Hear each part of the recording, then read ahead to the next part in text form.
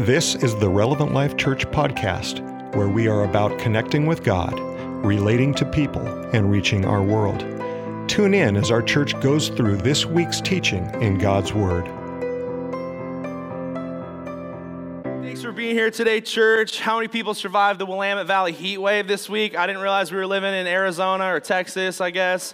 But God is good. How many people enjoyed it? Anyone crazy enjoy the heat? Okay, there's a few of you. Well, God bless you. We'll pray for your salvation later. At the end of service, there'll be an altar response. I expect you guys up here. No, I'm just kidding. It was funny because I was dissing on Texas, I think, either last week or the week before, one of the pre-service things. And then I was taking an Uber this week, and my Uber driver had lived in Texas for a long time. It sounds like a couple decades maybe. I could be wrong about that. It sounded like he lived there for a while, even Philadelphia and California. And he said the best place to live he's lived in is Oregon. So case closed. Even though we had the heat wave, Oregon's still good, and we live in an amazing state. Everyone said amen? If you don't like it, it's fine. You can leave, and I'll take up the breathable air that you're taking up. But anyway, I'm just messing around, having fun. If you're new with us this morning, our video kind of hit on it, but I would encourage you to fill out a connection card. There's a physical copy in the back of your seat. You can also fill out one digitally by the QR code.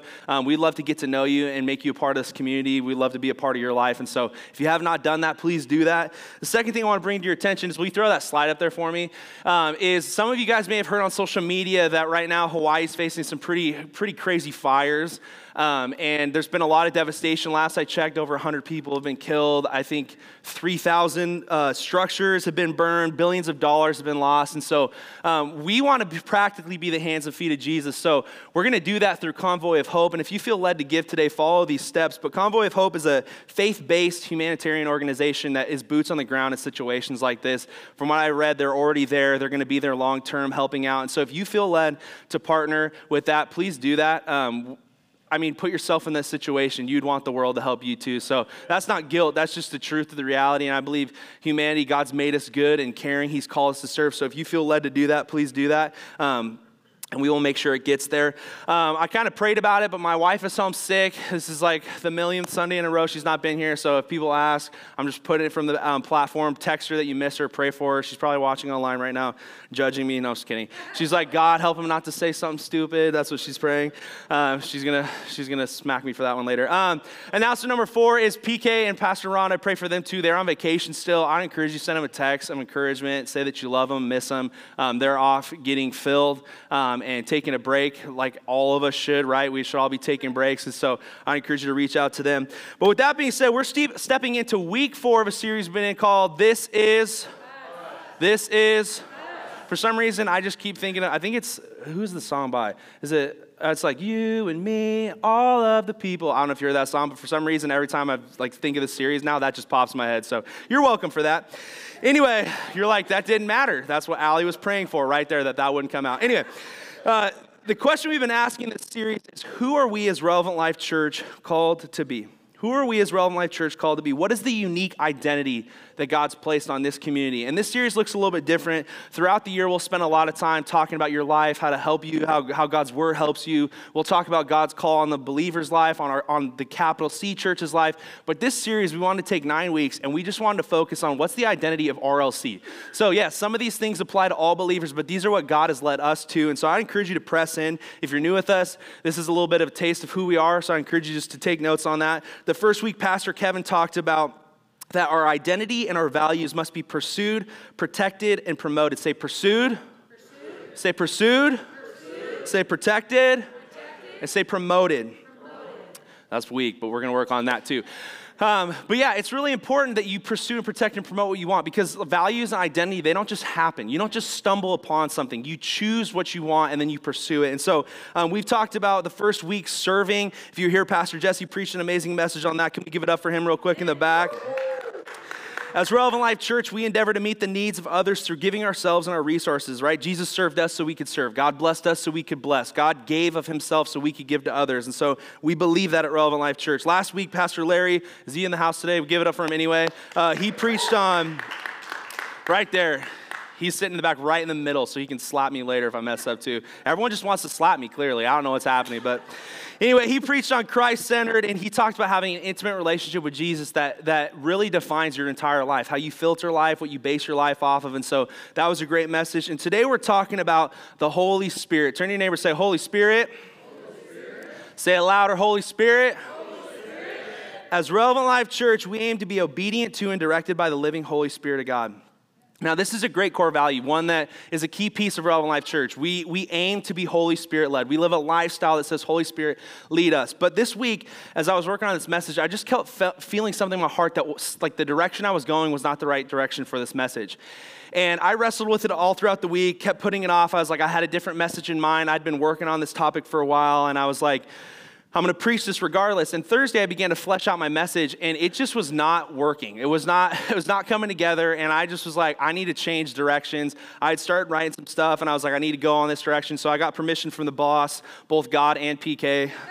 And Pastor Kevin, I made sure he was cool with it. I'm like, I could change a core value without the lead pastor being willing to listen. So, but I changed direction. Today, I want to just talk about the Holy Spirit. And I don't know what your relationship with is the Holy Spirit, but I'm excited. It's going to be a basic message. Some of you may have heard this before. Some of you may have never heard this. But I believe that today, God wants to reveal a part of his character to you. Because the Holy Spirit is God. And we're going to get into that more. But I believe that too many people are missing out on who the Holy Spirit is. And God in this last year has really been revealing to me through my schooling and just my own time about the Holy Spirit. And I hope that today you walk away with a challenge and healthy hunger to pursue the Holy Spirit in your life. And again, some of you may be like, I've been so confused about the Holy Spirit. Yes, some of you are like, this sounds trippy already. The supernatural is kind of crazy. I don't know, but God wants to meet you. And so can you just open your heart today? We're going to pray here in a second, but just begin to open your heart. Say, God, I believe you have something for me today. So if you have your Bibles with you, would you turn with me to chapter 19 of the book of Acts, Acts 19. The title of my message this morning is Holy Spirit Who? Turn to your neighbor and say, Holy Spirit Who? Holy Spirit who? Acts chapter 19. I want to read just 2 verses this morning. It says, Paul arrived at Ephesus. There he found some disciples, and he asked them, did you receive the Holy Spirit when you believed? And their answer, I think, should surprise all of us. They said, no, we have not even heard of the Holy Spirit. We've not even heard of the Holy Spirit. So Holy Spirit who? God, would you just be with us today? God, as we dive into this, God, as we dive into who you are, God, I pray that you just anoint my words. God, I pray that, God, people in here, God, would sense your presence. God, there's nothing that I can do to control this, God, but I can give it to you. God, I can reveal who you are, God, and let you do the rest. So I pray that you show yourself to people today. God, I believe there's people that have been running dry, God, in their relationship with you. God, I believe that there's people that feel depressed, God, because no matter what they try, they just can't get it right. God, I believe there's people that feel like they're just missing something, God, and I believe the Holy Spirit can fill that void. God, I believe the Holy Spirit can empower us, and so today I just speak life and hope. In Jesus' name, everyone said, Amen. So if I were to go around the room today and ask you who the Holy Spirit is, what would you say? How would you describe the Holy Spirit? Would you feel confident in the answer that you were given? If I were to ask you, what does the Holy Spirit do in your life? What would you say? Would you know? See, I'm asking these questions today not to cause condemnation in your life, but because I believe that there's an elephant in the room a lot of times in church that is the Holy Spirit and our lack of understanding who he is. We talk about him, right? We sing about him like, Holy Spirit, you are well. Like we would sing the songs, right? He's referenced in messages. We hear him talked about, but at the end of the day, so often there's so many gaps between who the Holy Spirit is and our understanding of him. And my point in bringing this up is I'm afraid that the predicament Paul found himself in Acts 19 is what we find ourselves in today. There's a lot of Christians that have repented and given their life over to Jesus as Lord and Savior, but they fail to tap into the power of the Holy Spirit in their life. They stop short and they're missing a key piece, if not the key piece of their Christian life. Jesus didn't die just so you could have forgiveness of sins. He died so that you could have the power of the Holy Spirit come into your life. He made way for that in your life. Francis Schaeffer alluded to this when he wrote, if I woke up tomorrow morning and found out that all the Bible teaches concerning the Holy Spirit was removed, what difference would it make from the way that I am functioning today? Ask yourself that. If tomorrow the Holy Spirit was removed from the Bible, what difference would it make in your life? Some, none at all, maybe a lot. I don't know. What is your relationship? How much do you depend on the Holy Spirit? How much do you think about the Holy Spirit? He goes on to say, the simple tragic fact is that in much of the church, there would be no difference whatsoever. We function as though the supernatural were not there. We function as if God's power moving in and through humanity is a thing of the past. It breaks my heart when I hear certain people or certain denominations or things go, oh, the gifts of the Spirit, what happened in Acts, that was reserved just to get the church started. That's a gross misinterpretation of looking at the power of the Holy Spirit, a gift that God wanted you to have. I mean, like, do you imagine Tony Stark walking around with an Iron Man suit? You're talking about just a key part of our identity when we dismiss the Holy Spirit. And I'm not here to blame anyone for this predicament. I don't think there's any specific person that can be blamed. I think there's a lot of factors at play. I think the church has at times failed to talk about the Holy Spirit. I think that there's a lack of pursuit on the part of believers to seek after the Holy Spirit. They make excuses that, I haven't been told, so it's not my responsibility. I think that the Holy Spirit could arguably be one of the most difficult parts of our faith to understand. And so for some people, because it's difficult, they'd rather just ignore it. They'd rather not press in.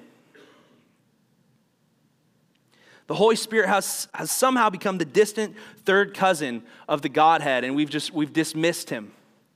Stephen and David Olford wrote, if the sin of the Old Testament times was the rejection of God the Father through the nation of Israel, and the sin of the New Testament times was the rejection of God the Son through the religious leaders, and the sin of our times is the rejection of God the Holy Spirit. And this may seem a bit harsh, but there's some truth to it. See, the Holy Spirit seems to have been tucked away for the only super duper spiritual, or for denominations that are a little more charismatic and crazy than others, right? Like, I remember at Shemeketa, I was taking a worldview class, and they showed us a Pentecostal church. I've grown up in a Pentecostal church my whole life, been in other churches, and the thing they showed was the most crazy looking thing ever. And if God was there, fine, so be it. But I'm like, is that what we're tying the Holy Spirit to? Because we're missing the point. Gordon Fee writes, the Spirit as an experienced and empowering reality was for Paul and his churches the key player in all of Christian life from beginning to end. He covered the whole waterfront, power for life, growth, fruit, gifts, prayer, witness, and everything else. The Holy Spirit is essential. Amen. Our life in God, in Jesus, was not meant to be lived without the Holy Spirit. It was supposed to be salvation, receive the gift. And so often we just stop at salvation. Oh, you got your ticket to heaven, you're good. No, the Holy Spirit's supposed to come and fill your life and to change you, transform you, make you in the likeness of Jesus, to empower you to do what you were not able to do on your own.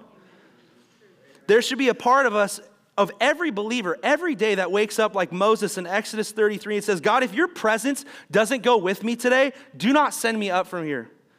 What else will distinguish me from the rest of the people on this earth if your Spirit is not in my life?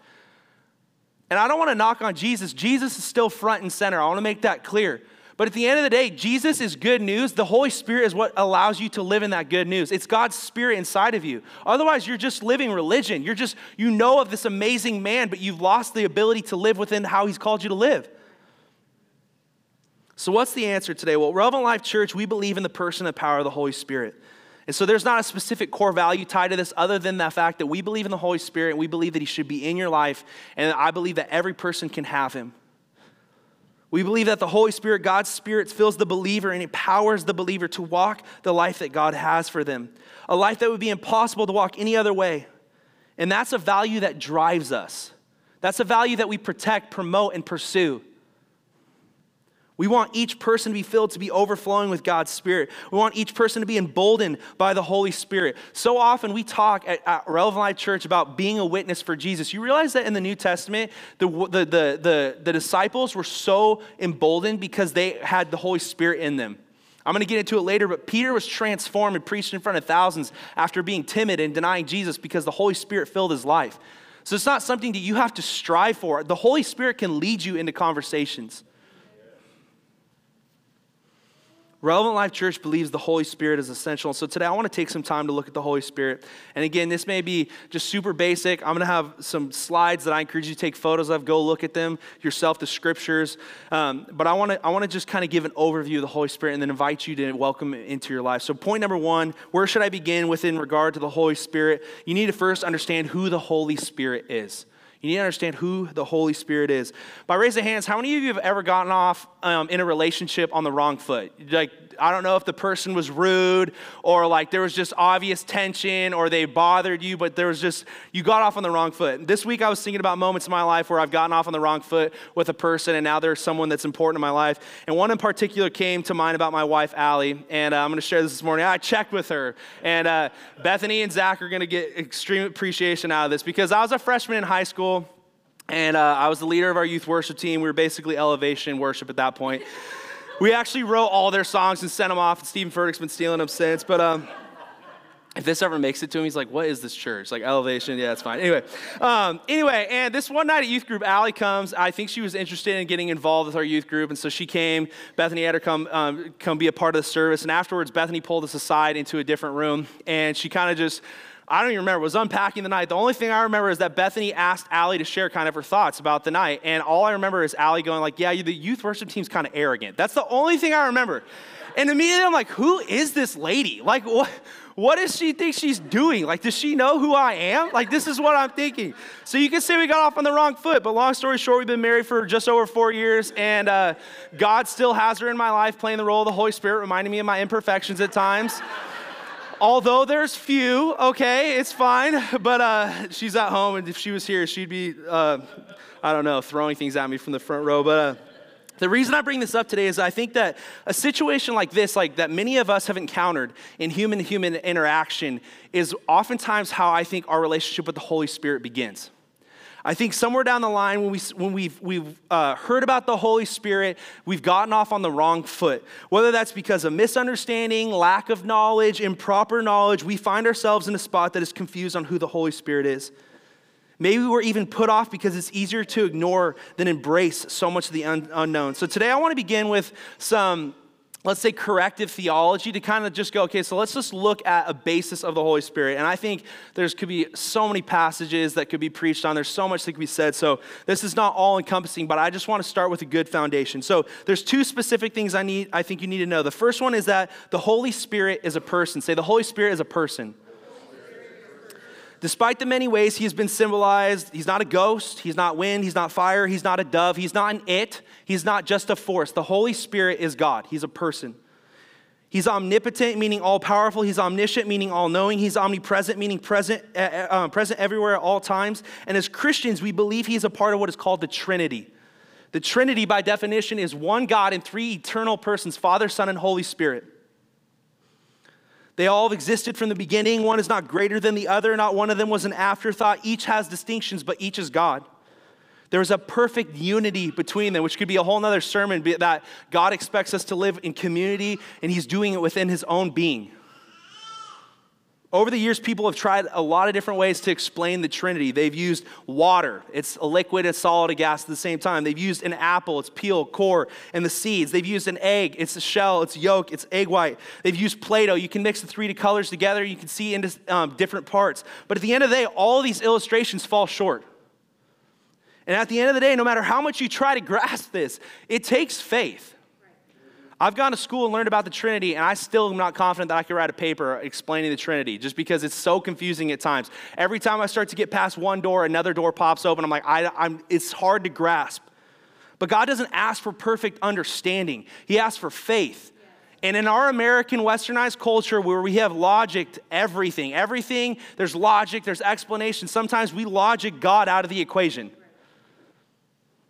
Our faith calls us to embrace the Trinity, but despite that, some people still set aside the Holy Spirit because he's complex. See, we look at Scripture and we clearly see a face put to God. We see God interacting, God the Father. We see Jesus clearly, right? He came and wore flesh and walked among us, so it's clear we can see his face. But then we get to the Holy Spirit, and it's harder to put a face on him in comparison to the other parts of the Trinity.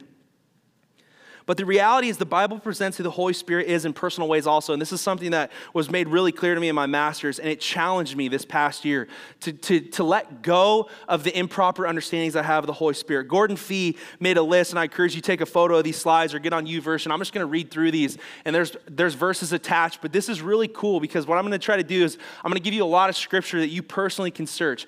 But the Holy Spirit's described in personal ways. The Spirit searches all things. He knows the mind of God. He teaches the content of the gospel to believers. He dwells among or within the believers. He accomplishes all things. The Spirit gives life to those who believe. The Spirit cries out from within our hearts. The Spirit leads us in the ways of God. The Spirit bears witness with our own spirits. The Spirit has desires that are in opposition to the flesh. The Spirit helps us in our weakness. Does it continue on, I think, to the next slide too? He intercedes on our behalf. He works all things together for our ultimate good. The Holy Spirit strengthens the believers. He's grieved by our sinfulness. The Holy Spirit, the fruits of Him indwelling us are the personal attributes of God. So the Holy Spirit is not an it. Even though He's hard to grasp, He's a person. So when you're talking about the Holy Spirit, you're talking about God. And I don't know why this has become so difficult. Even in my own life, we separate Him. No, He's God. You're interacting with God. He's not some elusive thing to be scared of. He's God. So that's the first thing. The second thing you need to understand about the Holy Spirit is that He's a promise fulfilled. And I think some of us know this, but I want to just quickly jump from the Old Testament to the New Testament. Again, this is not completely exhaustive, but I want you to see that He's a promise fulfilled, that He's not just reserved for a certain time period of history. He was talked about, given, and He's still supposed to be active in our life. In the Old Testament, in the middle of Israel's consistent years of failure to do what God had called them to do, God makes a promise that a day is coming with a new covenant where He says in Ezekiel, I will sprinkle clean water and you will be clean. I will cleanse you from all your impurities and from all your idols. I will give you a new heart and put a new spirit in you. I will remove from your heart a heart of stone and give you a heart of flesh. And I will put my spirit inside of you and move you to follow my decrees and be careful to keep my laws. In other words, in this moment, God was speaking of a day in the future where His Spirit would be poured out on all of humanity, that they may be transformed and empowered to walk in His ways, that the veil was torn and His presence would live inside of every person that claimed Him as Lord and Savior of their life. This was a promise. In Numbers, in a completely different circumstance before this prophecy was even given, we see Moses longing for a day like this. In Numbers 11:29, he says, I wish that all the Lord's people were prophets and that the Lord would put His Spirit on them. In this moment, he was weary from leading the nation of Israel, being the sole bearer of the Spirit of God. And he said, if only all these people could have God's Spirit, man, like what difference would this make?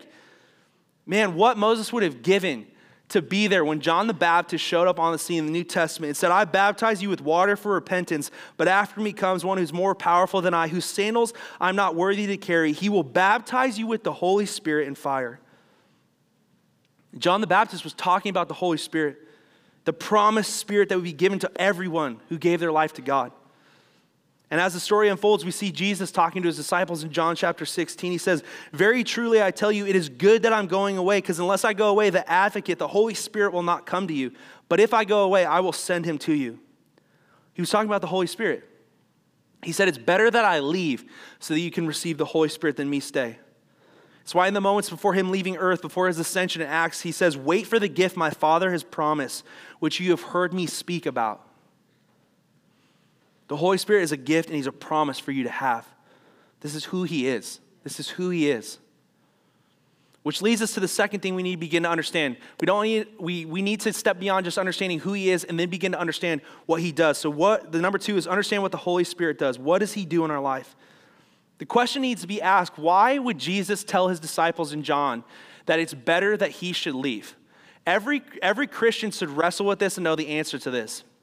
You're talking about God in flesh, face to face with humanity, talking to these people, communicating on behalf of God. Why is it good that He would leave earth? Why would He say that?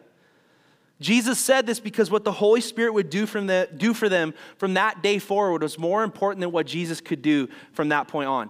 See, Jesus came and He died on the cross for your sins. He broke the chains of sin and death. He sat down at the right hand of God. He's now sitting in heaven, and He's our access into God's presence. But He did that so God could pour out His presence inside of you, so that God would look at you and see Jesus inside of you. That no longer you would be defined by your sin, but you'd be defined by Jesus, who came and wore flesh and died for you.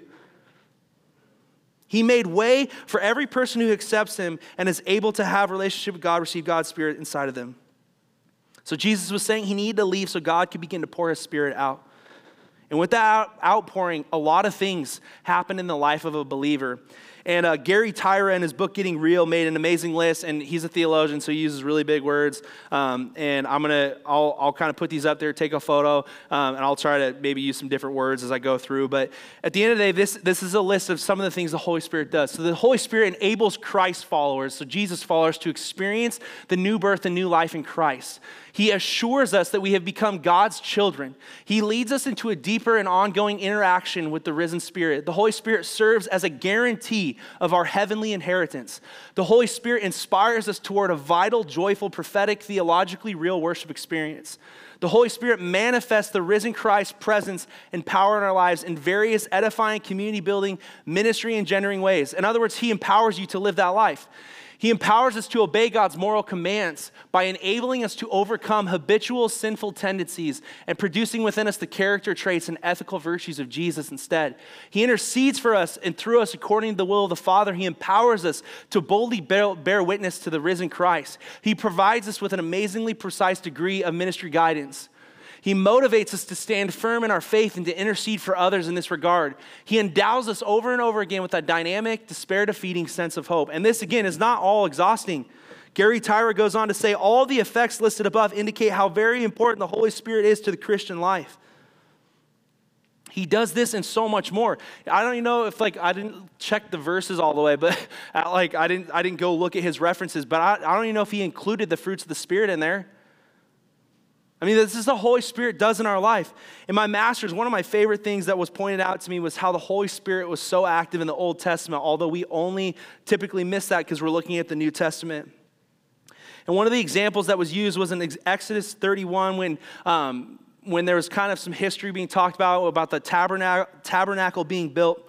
And this is what it says. Then the Lord said to Moses, see, I have chosen Bezalel, son of Uri, the son of Hur, of the tribe of Judah, and I have filled him with the Spirit of God. I filled him with the Spirit of God, with wisdom, with understanding, with knowledge, and with all kinds of skills to make artistic designs for work in gold, silver, and bronze, to cut and set stones, to work in wood, and to engage in all kinds of crafts. In other words, God poured out His Spirit to help His people accomplish a task that would glorify Him. I think sometimes we reserve the Holy Spirit to just these super duper spiritual things. God poured His Spirit out so this guy could be a craftsman, to have the ability to glorify Him. So you're telling me the Holy Spirit's not applicable to your job and your life? You're telling me the Holy Spirit can't empower you to make different choices, to think differently, to work in your life, to make you better, to accomplish what God wants you to do? The Holy Spirit is not some add-on or plan B. He is the plan. He's not a suggestion. He is a gift that God means for us to have. The Holy Spirit is the greatest determining factor in our lives. Charles Spurgeon wrote, without the Spirit of God, we can do nothing. We are as ships without wind or chariots without steeds or horses. In modern day translation, you're like Iron Man without Jarvis. Like you're missing something, okay? Jesus didn't even begin His ministry until the Holy Spirit came upon Him. And I don't know how we missed this. In Matthew chapter 3, Jesus gets baptized and the Holy Spirit comes and fills His life. He's immediately led into the wilderness. His ministry begins. Jesus wasn't doing what He did without the Holy Spirit either. The Holy Spirit is what makes the good news come a reality. And if you don't believe me, look at the end of the Gospels through the beginning of Acts and look at Peter.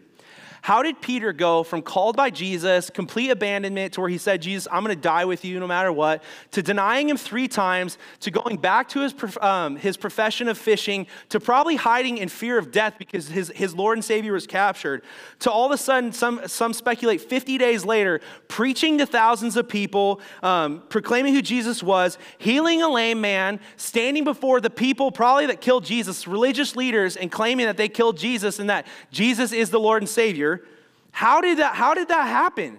It wasn't Peter just went and read his Bible a bunch. The Holy Spirit came in Peter's life. It transformed him. It took Peter from failing to be what Jesus kept calling him out of him and making him into it.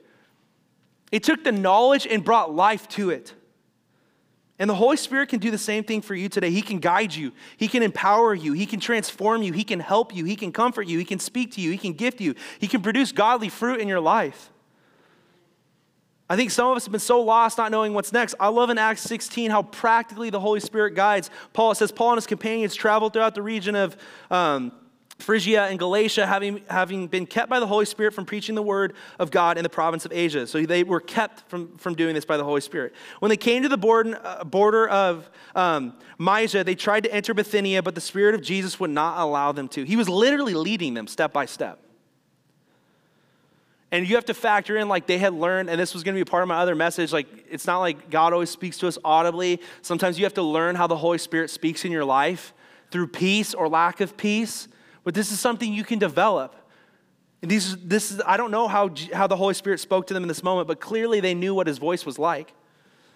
Some of you are so discouraged by the same mistakes that you keep making over and over again. How do people go from completely strung out on addiction and all these different things to just in one encounter with Jesus transform? I believe the Holy Spirit comes in their life, transforms them.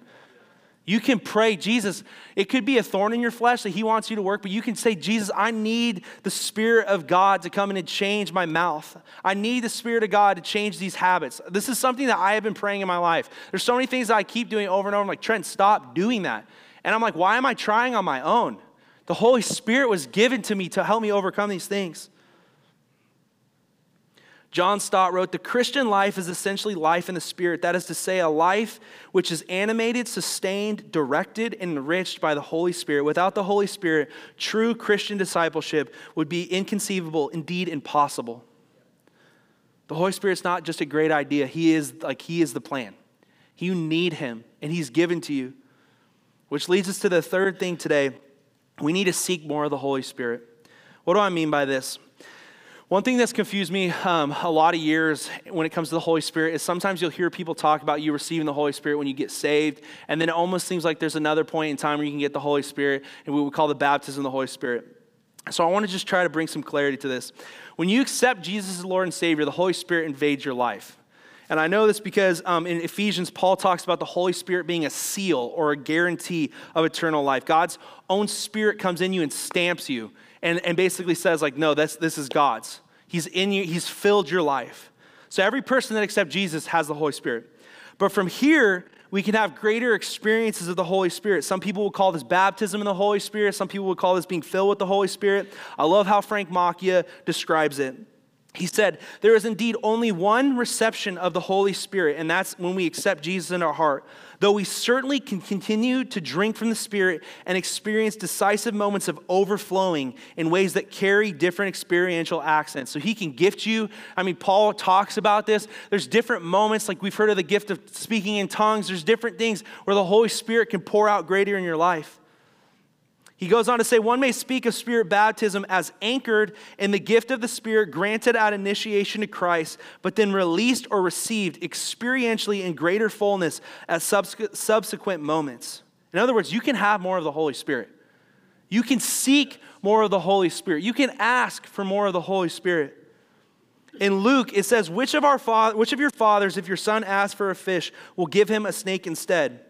Or if he asks for an egg, will give him a scorpion?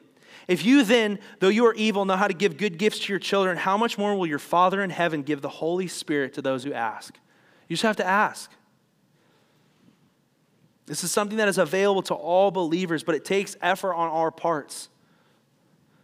It takes an expectancy and desire.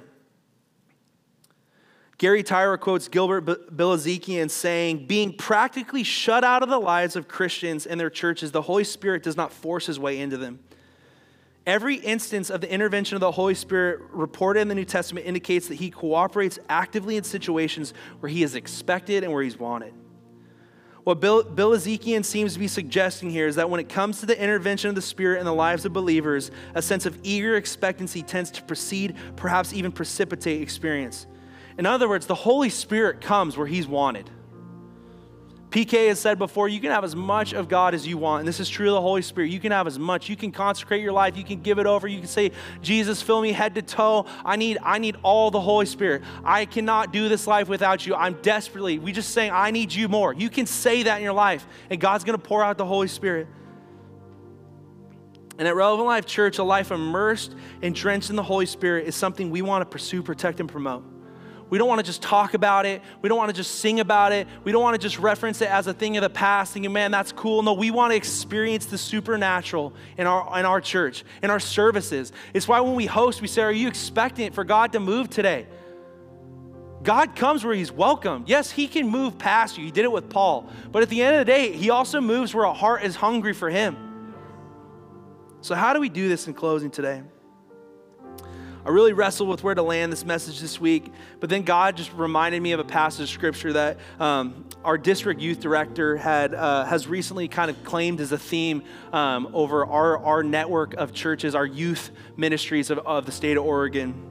And it's found in Exodus 33.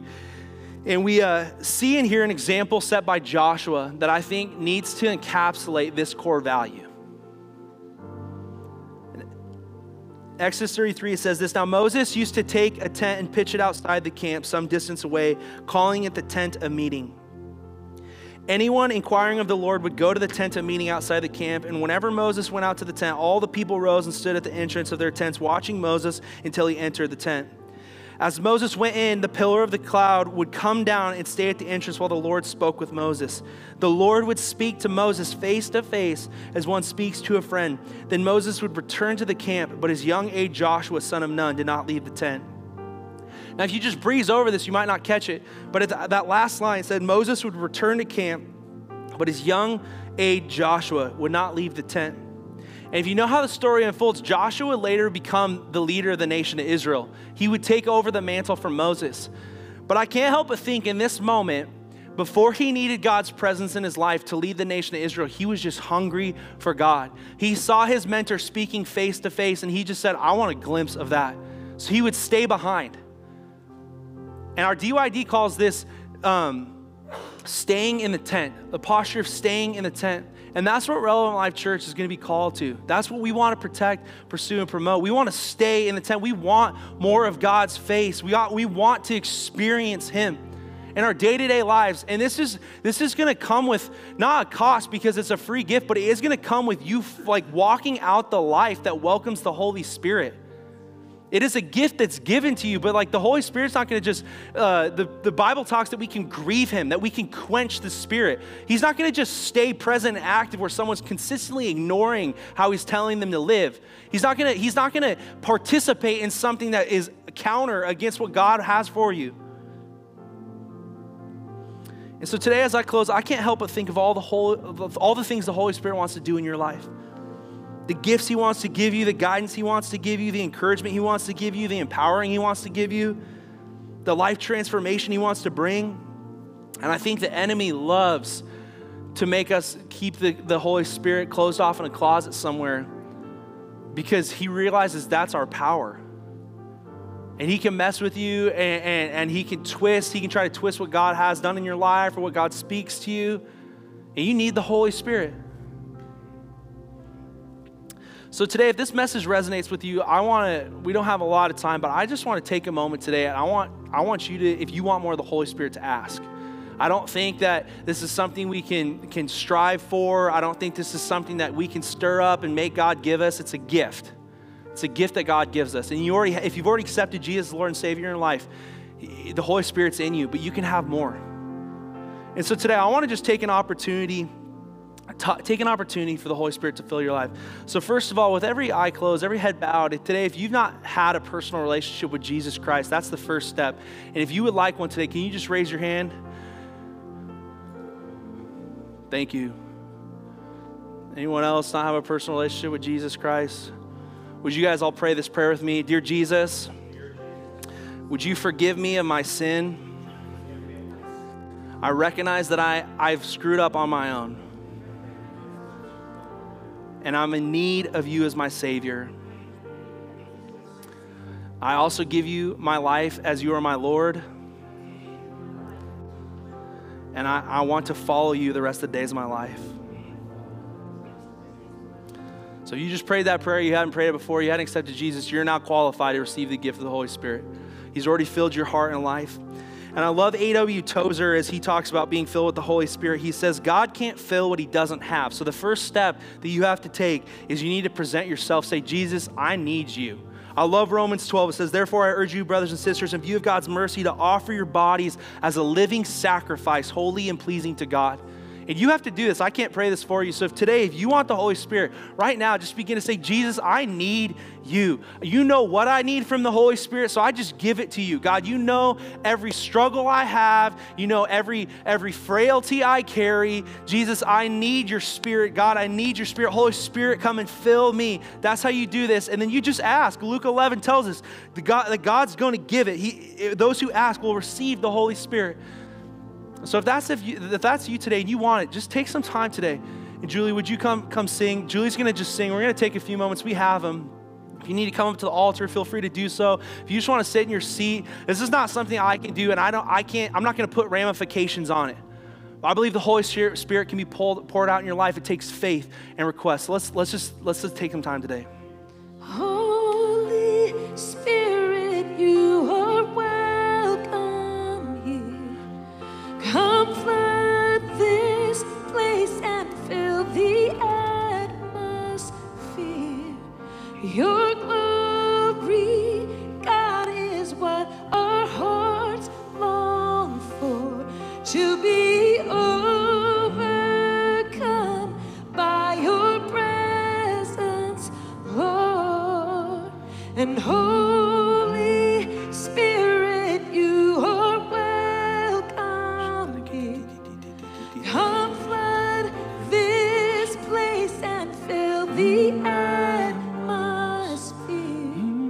Your glory, God, is what our hearts long for, to be overcome by your presence, Lord. Let us become more aware of your presence.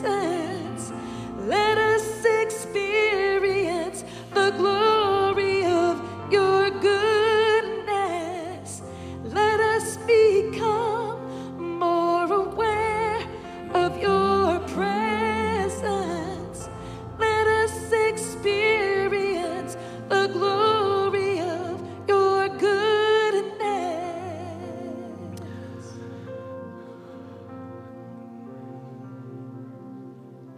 God, just fill every heart and every life, God.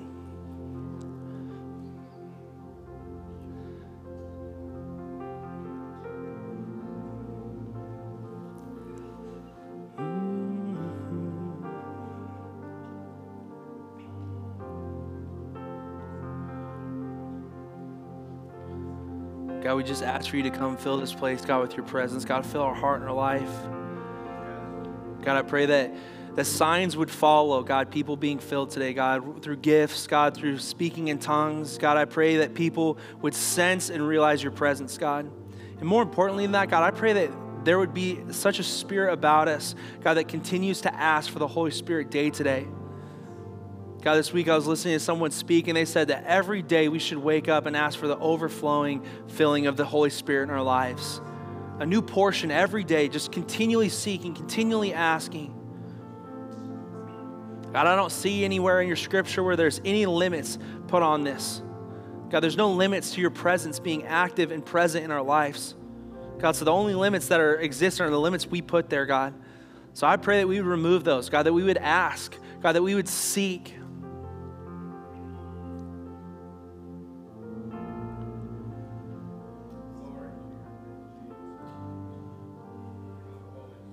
God, you are so good. You are so faithful. We just love you today. In Jesus' name, everyone said, amen. I encourage you today, church. Again, I think denominations have put some different boundaries on these gifts, and I think that we as humans and our attempt to try to understand can put boundaries, but my challenge is just seek God. He's going to work it out in your life. And I'm not going to try to stand up here and act like I can understand everything. It took enough faith to stand up here and boldly declare today is something that I think a lot of us don't even tap into in our life. And so I just want to challenge you to seek more of him. Seek more of him every day. Put a reminder in your phone. Say, Jesus, I thank you for the gift of life that you've given me. Holy Spirit, fill me today. You already know the interactions I'm going to have. You already know the situations I'm going to run into, and I need to be overflowing with your presence in my life. Let Exodus 33, where Moses said, God, if your presence doesn't go with me, I'm not going. Let that be the cry of your heart. I believe God will move. Amen? Well, thanks for being here today, church. Enjoy the rest of your week. We'll see you in the weeks to come. Here at Relevant Life Church, it's our mission to see people connect with God, relate to one another, and reach our world. This single statement drives everything we do as a church. Our hope is that today you were encouraged in this. Thank you for joining us, and have a blessed day.